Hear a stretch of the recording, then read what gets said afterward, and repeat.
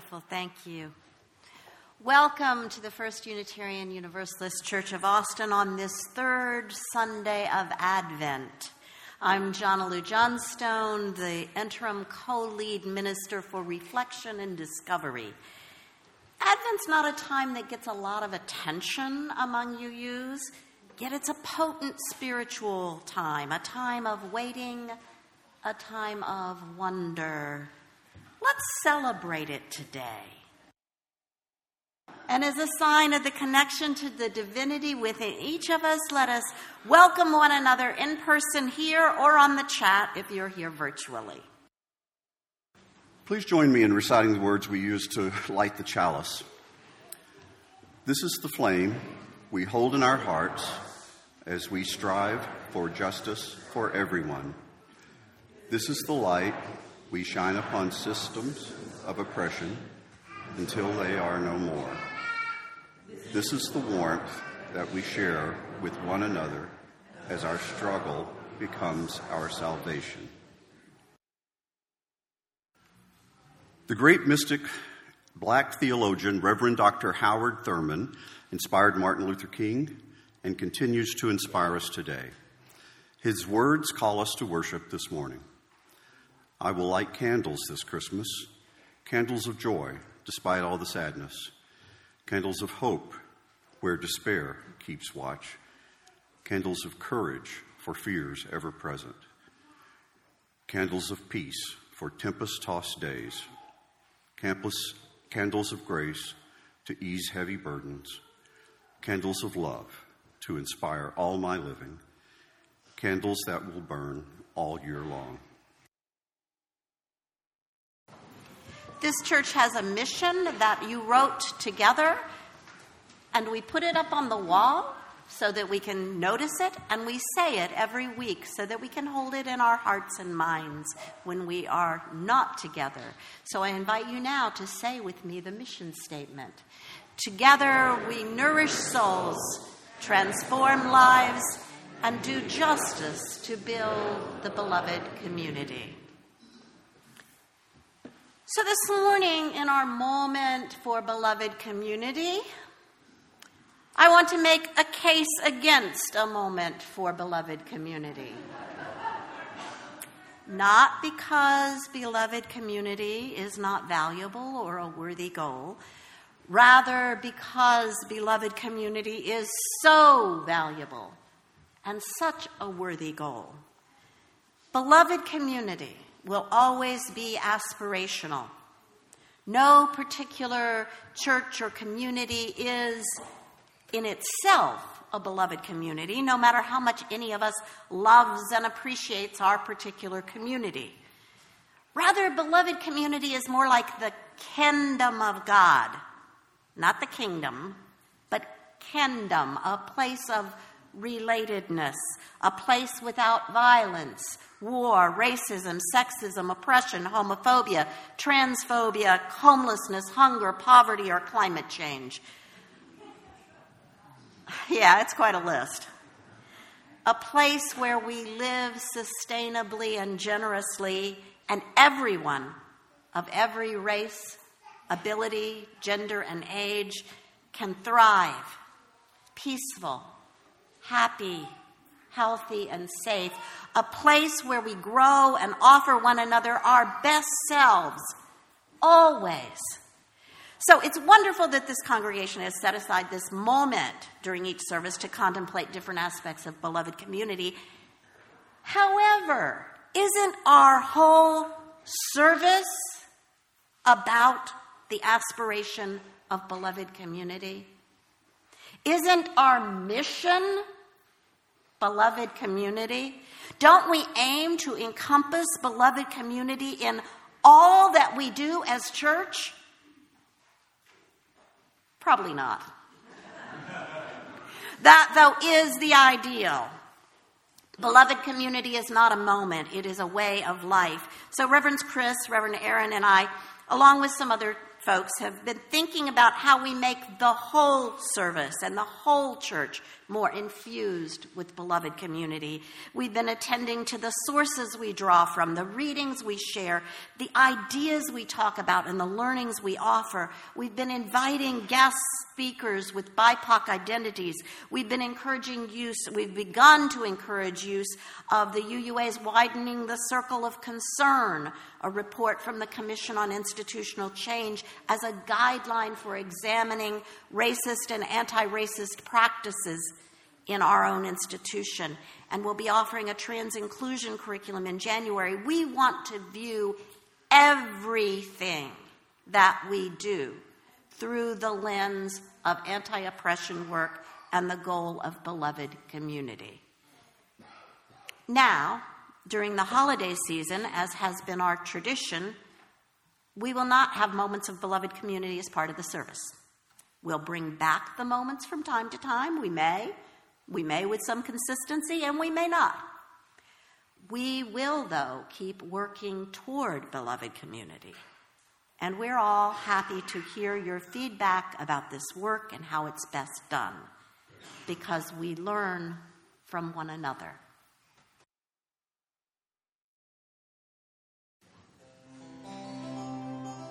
Der Heiland ist gekommen, hat unser armes Fleisch und Blut hat sich genommen und nimmt uns zu Blutsverboten an. O allerhöchstes Gut, was hast du nicht an uns getan?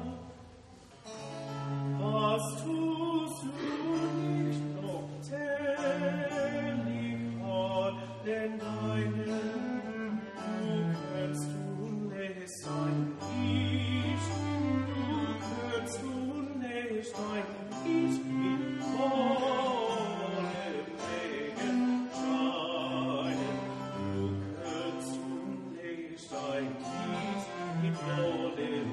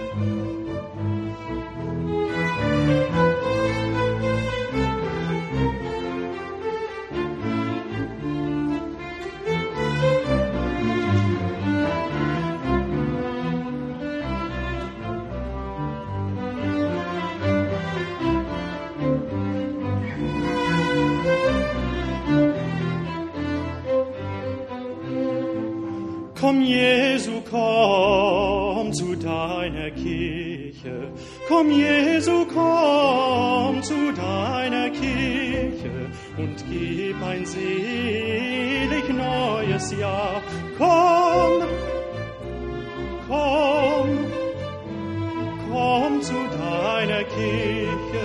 Komm, Jesu, komm, komm, Jesu, komm zu deiner Kirche. Komm, komm, komm und gib ein selig neues Jahr und gib ein selig neues Jahr.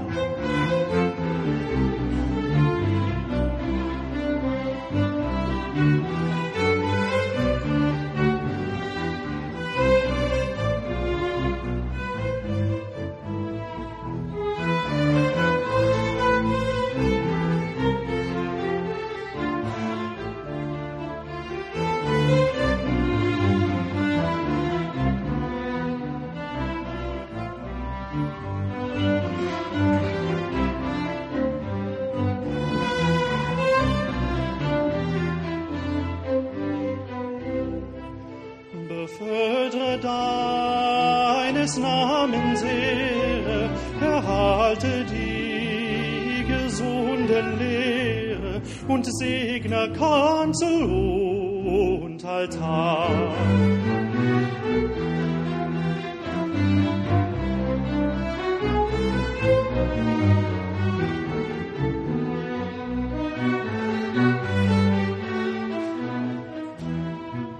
Befördre deines Namens Ehre, erhalte die gesunde Lehre und segne Kanzel und Altar.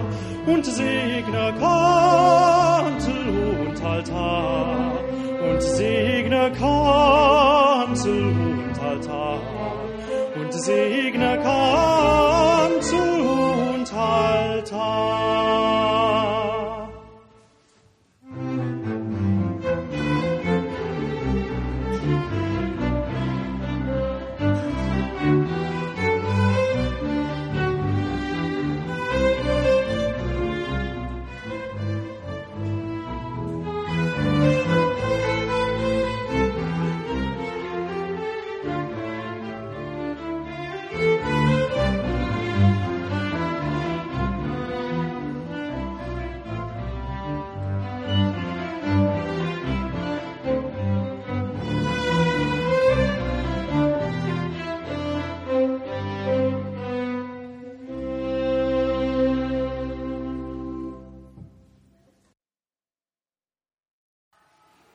For our centering and meditation this morning, I offer words from Janet Morley, an Episcopal priest, for the darkness of waiting. For the darkness of waiting, of not knowing what is to come, of staying ready and quiet and attentive. We praise you, O God, for the darkness and the light are both alike to you. For the darkness of staying silent, for the terror of having nothing to say, and for the greater terror of needing to say nothing. We praise you, O God, for the darkness and the light are both alike to you. For the darkness of loving, in which it is safe to surrender, to let go of our self-protection, and to stop holding back our desire. We praise you, O God, for the darkness and the light are both alike to you. For the darkness of choosing when you give us the moment to speak and act and change, and we cannot know what we've set in motion, but we still have to take the risk. We praise you, O God, for the darkness and the light are both alike to you. For the darkness of hoping in a world which longs for you, for the wrestling and the laboring of all creation, for wholeness and justice and freedom, we praise you, O God, for the darkness and the light are both alike to you. In this time of year, we light candles in the darkness.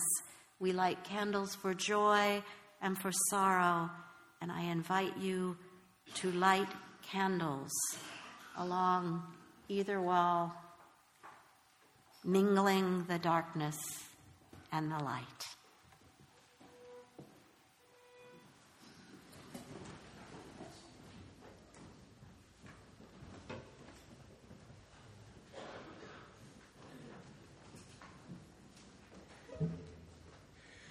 Siehe, siehe, ich stehe vor der Tür und klopfe an und klopfe Strophe an. So jemand meine Stimme hören wird und die Tür auftun, zu dem werde ich eingehen und das Abendmahl mit ihm halten und er mit mir.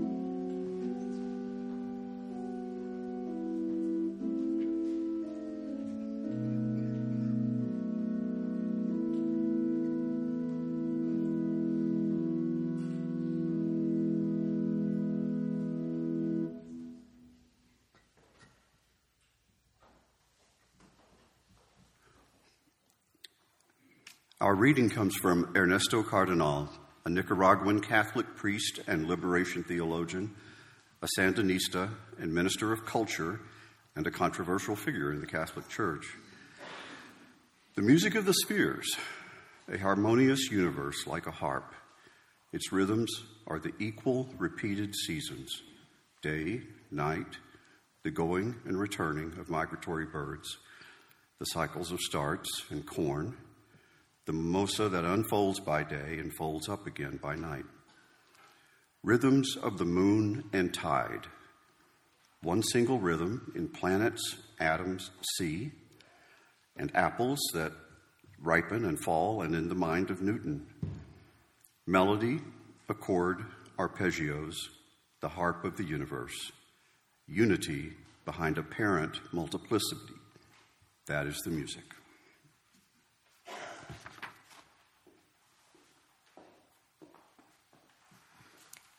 As a child, I took piano lessons from Mr. Cleveland Fisher, who was a distinguished organist in a huge Episcopal church in Washington, D.C. And every year, early in December, he'd admonish me, "You're probably already singing Christmas carols in your church." Mr. Fisher was accusing me and most of the Christian world, including the stores as well as the churches, of singing out of season. At his church, they reserved Christmas carols until the 24th of December and sang them through the official Christmas season until the Feast of the Epiphany in January. And during the period of Advent, the month before Christmas, they sang Advent hymns like O Come, Emmanuel, and surely there's some other Advent hymn. But I doubt many of us would recognize it. Now, our choir is doing Advent music today. 2 points for them. The idea is that in the season of Advent, we're waiting for the birth of the child. He's not here yet. We're not even certain if he'll come. So we're in a time of hope and prayer and quiet, waiting. Of course, the Advent Christmas liturgical divide is only one of the many ways Christmas songs stirred controversy. In the early years of this country, the Puritans and the Pilgrims, our own spiritual ancestors, hated Christmas music. Actually, they hated Christmas. They made it illegal in Massachusetts until 1681. Even after it was legalized, it was at best tolerated. Schools in Boston stayed open on Christmas Day until 1870. Now today, there's less open hatred of Christmas spirit and Christmas music by Christians, though non-Christians may tire of it, and people of various faiths find the ubiquitous strains of Christmas spirit blared in malls and doctors' offices to be obnoxious. Does anybody here find it obnoxious? Yeah, I thought there would be some. And on the other hand, you have those who keep Sirius or Pandora tuned into the Christmas station, whatever that is, from Thanksgiving through New Year's without fail. So there are people who love it, right? The variety of Christmas music is staggering. Bing Crosby alone recorded more than 22,000 different seasonal songs. From Crosby to the Trans-Siberian Orchestra, from cathedral choirs to Taylor Swift's Christmas Tree Farm, someone's buying all that Christmas music, and someone else is hating it. Perhaps it shouldn't be a surprise that Christmas music engenders conflict. There may be nothing more controversial in religious communities than music. Ask any church that's replaced their choir with a praise band. Even in this congregation, where we're pretty mellow, and our music department, led by Brent, is deeply appreciated, not everyone wholeheartedly embraces all the music. We have different tastes. And like all religious communities, we have to guard the lines between entertainment, performance, and spiritual deepening. Because though music can stir the soul, the music in a service is never simply a performance. It exists at the service of worship, which, depending on your philosophy and feelings, may or may not include applause. I know there are moments when I want to simply hear that final note fade into the room. Plus, I know that worship itself is a controversial word in UU congregations. Who or what do we worship? We ask. For me, it's simply an acknowledgement of something beyond the gathered congregation and the musicians, some inimitable something, nameless and yet real, almost tangible. Spirit, the holy, the divine. Because the words we say express meaning but rarely touch the actual experience of spirit, we need something more. We need the arts. The 20th century Russian abstract artist Vasily Kandinsky explored the connection between art and spirit. He talks about 3 effects of color: physical, psychological, and spiritual effects. And you can tell by what he writes that his understanding of art weaves together with his experience of music, a passion of his since childhood, as both his parents played piano professionally. And like color, music has that same array of effects: physical, psychological, and spiritual. Physically, music is vibration, traveling through the air to our ears and even to other parts of our bodies, People who are deaf, for example, feel music, so can dance as gracefully as those who hear. Babies as young as 5 months old move to music without ever having had a dance lesson. Their bodies are part of what they hear. Kandinsky writes that painting affects more than the eye, but rather all 5 senses. And I think music's the same. It affects more than the ear. Psychologically, music lowers the stress hormone cortisol while raising endorphins, oxytocin, and dopamine, diminishing pain and giving pleasure. This hormone interaction can even stimulate that sense of chills you get sometimes when you're hearing extraordinary music. You get that, right? From the physical experience of hearing music, we can become more relaxed and happier. It can even boost our immune system. It may create a particular mood, evoking feelings and experiences that are beyond what the composer put into it. And there are associations. Maybe you heard that song at your loved one's memorial service and it makes you sad, or maybe it reminds you of a particular place or a fictitious landscape or a time in your life or dreams that you've had. Those associations are personal and vary considerably from one hearer to another. Music is more than a piece of sound. It's an experience which blends into the spiritual. The deep breathing required for singing produces many of the same benefits as meditation. Indian mystic Osho said, "Music is the easiest method of meditation. Whoever can let themselves dissolve into music has no need to seek anything else to dissolve into."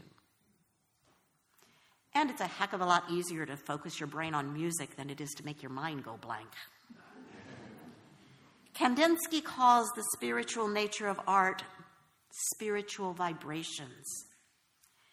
Since music is physical vibration, could it also be spiritual vibration?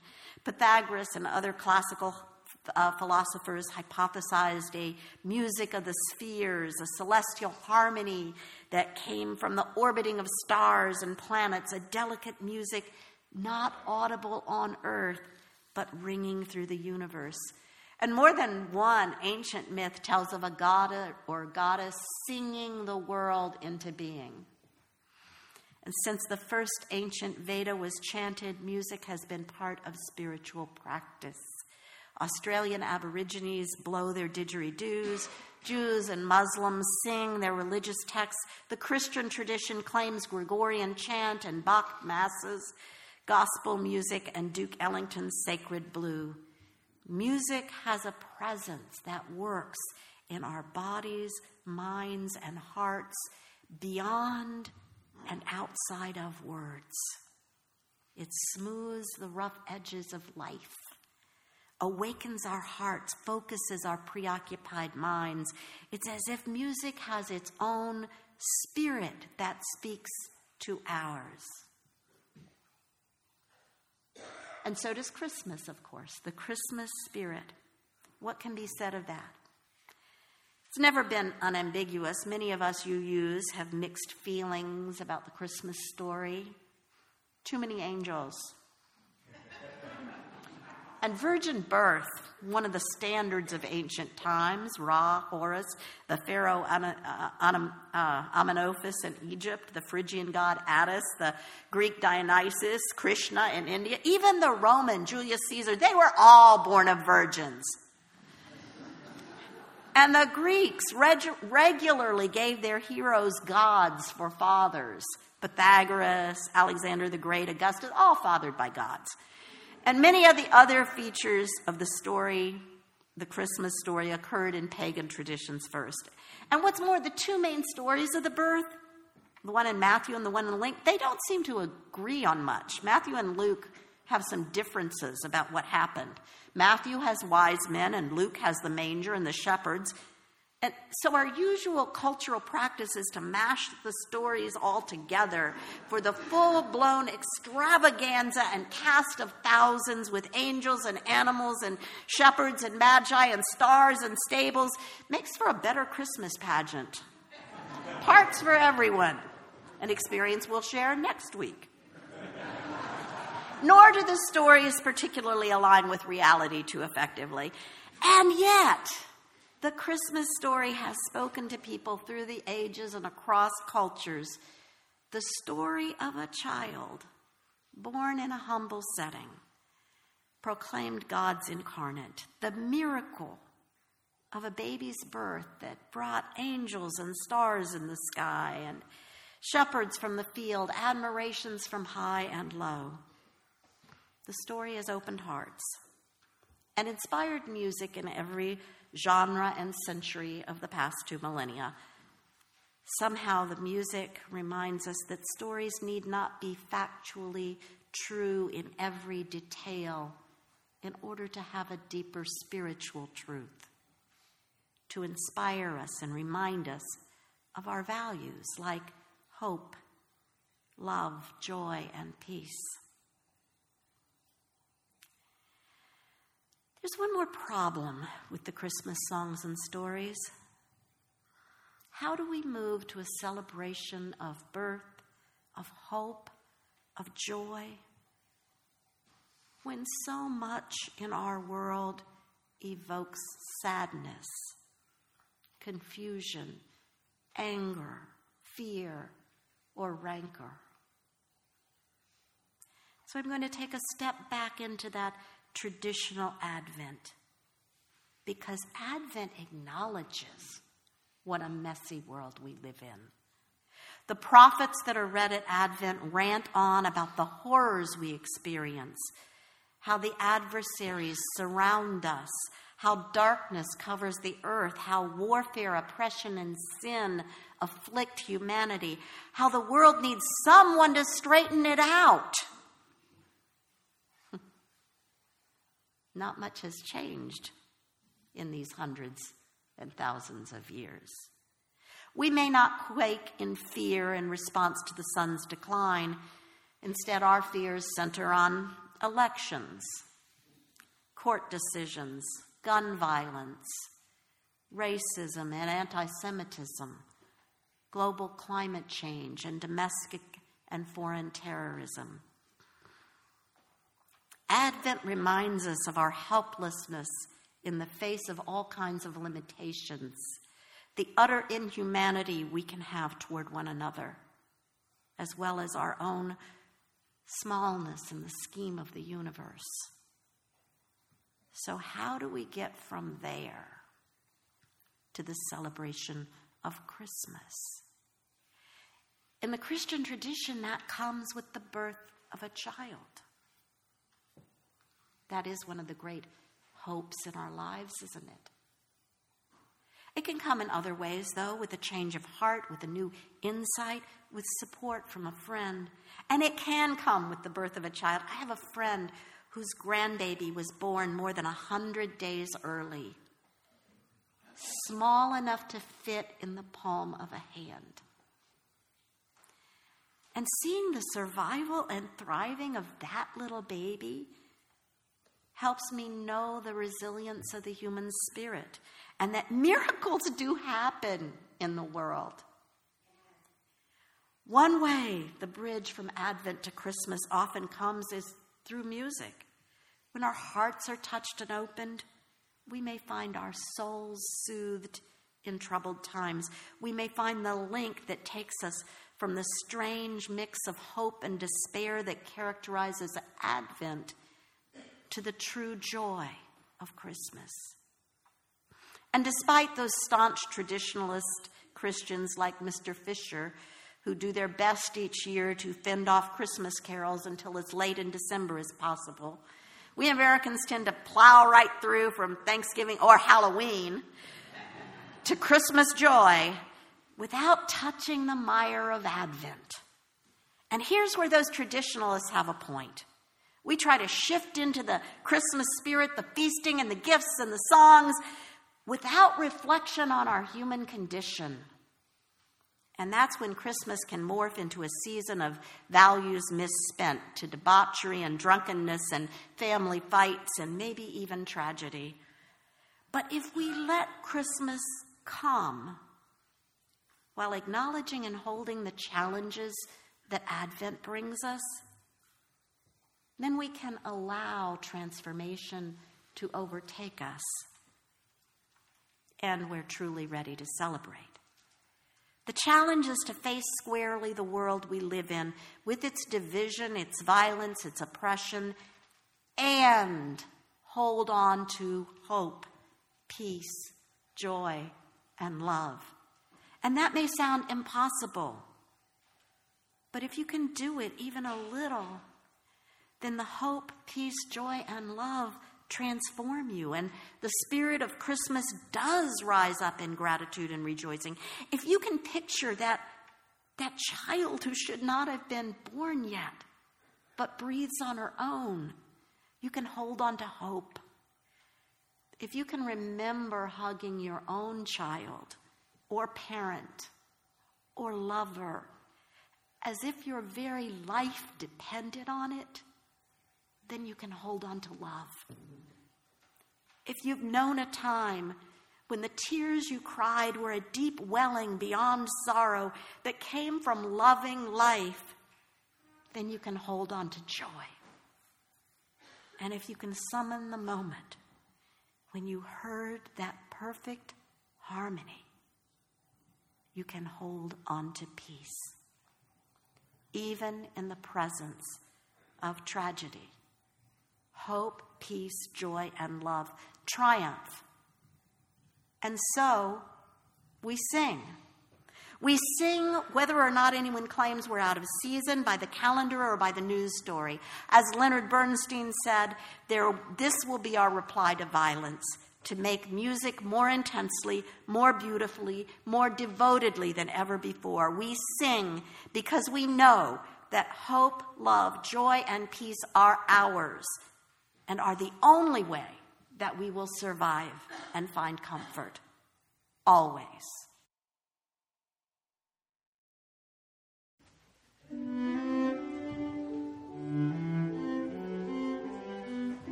Öffne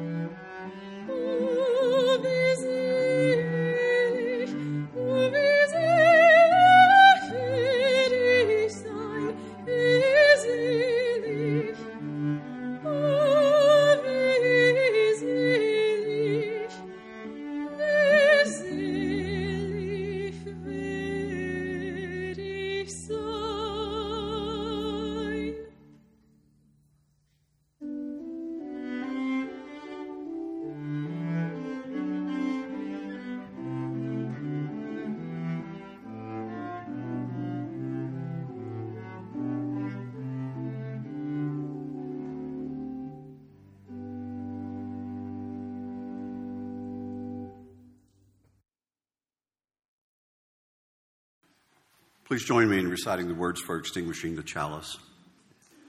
We extinguish this flame, but not the light of truth, the warmth of community, or the fire of commitment. These we hold in our hearts until we are together again. May the spirit of the season surround you. May the music of the season uplift you. May you know hope, joy, peace, and love today, tomorrow, and until we meet again. Amen.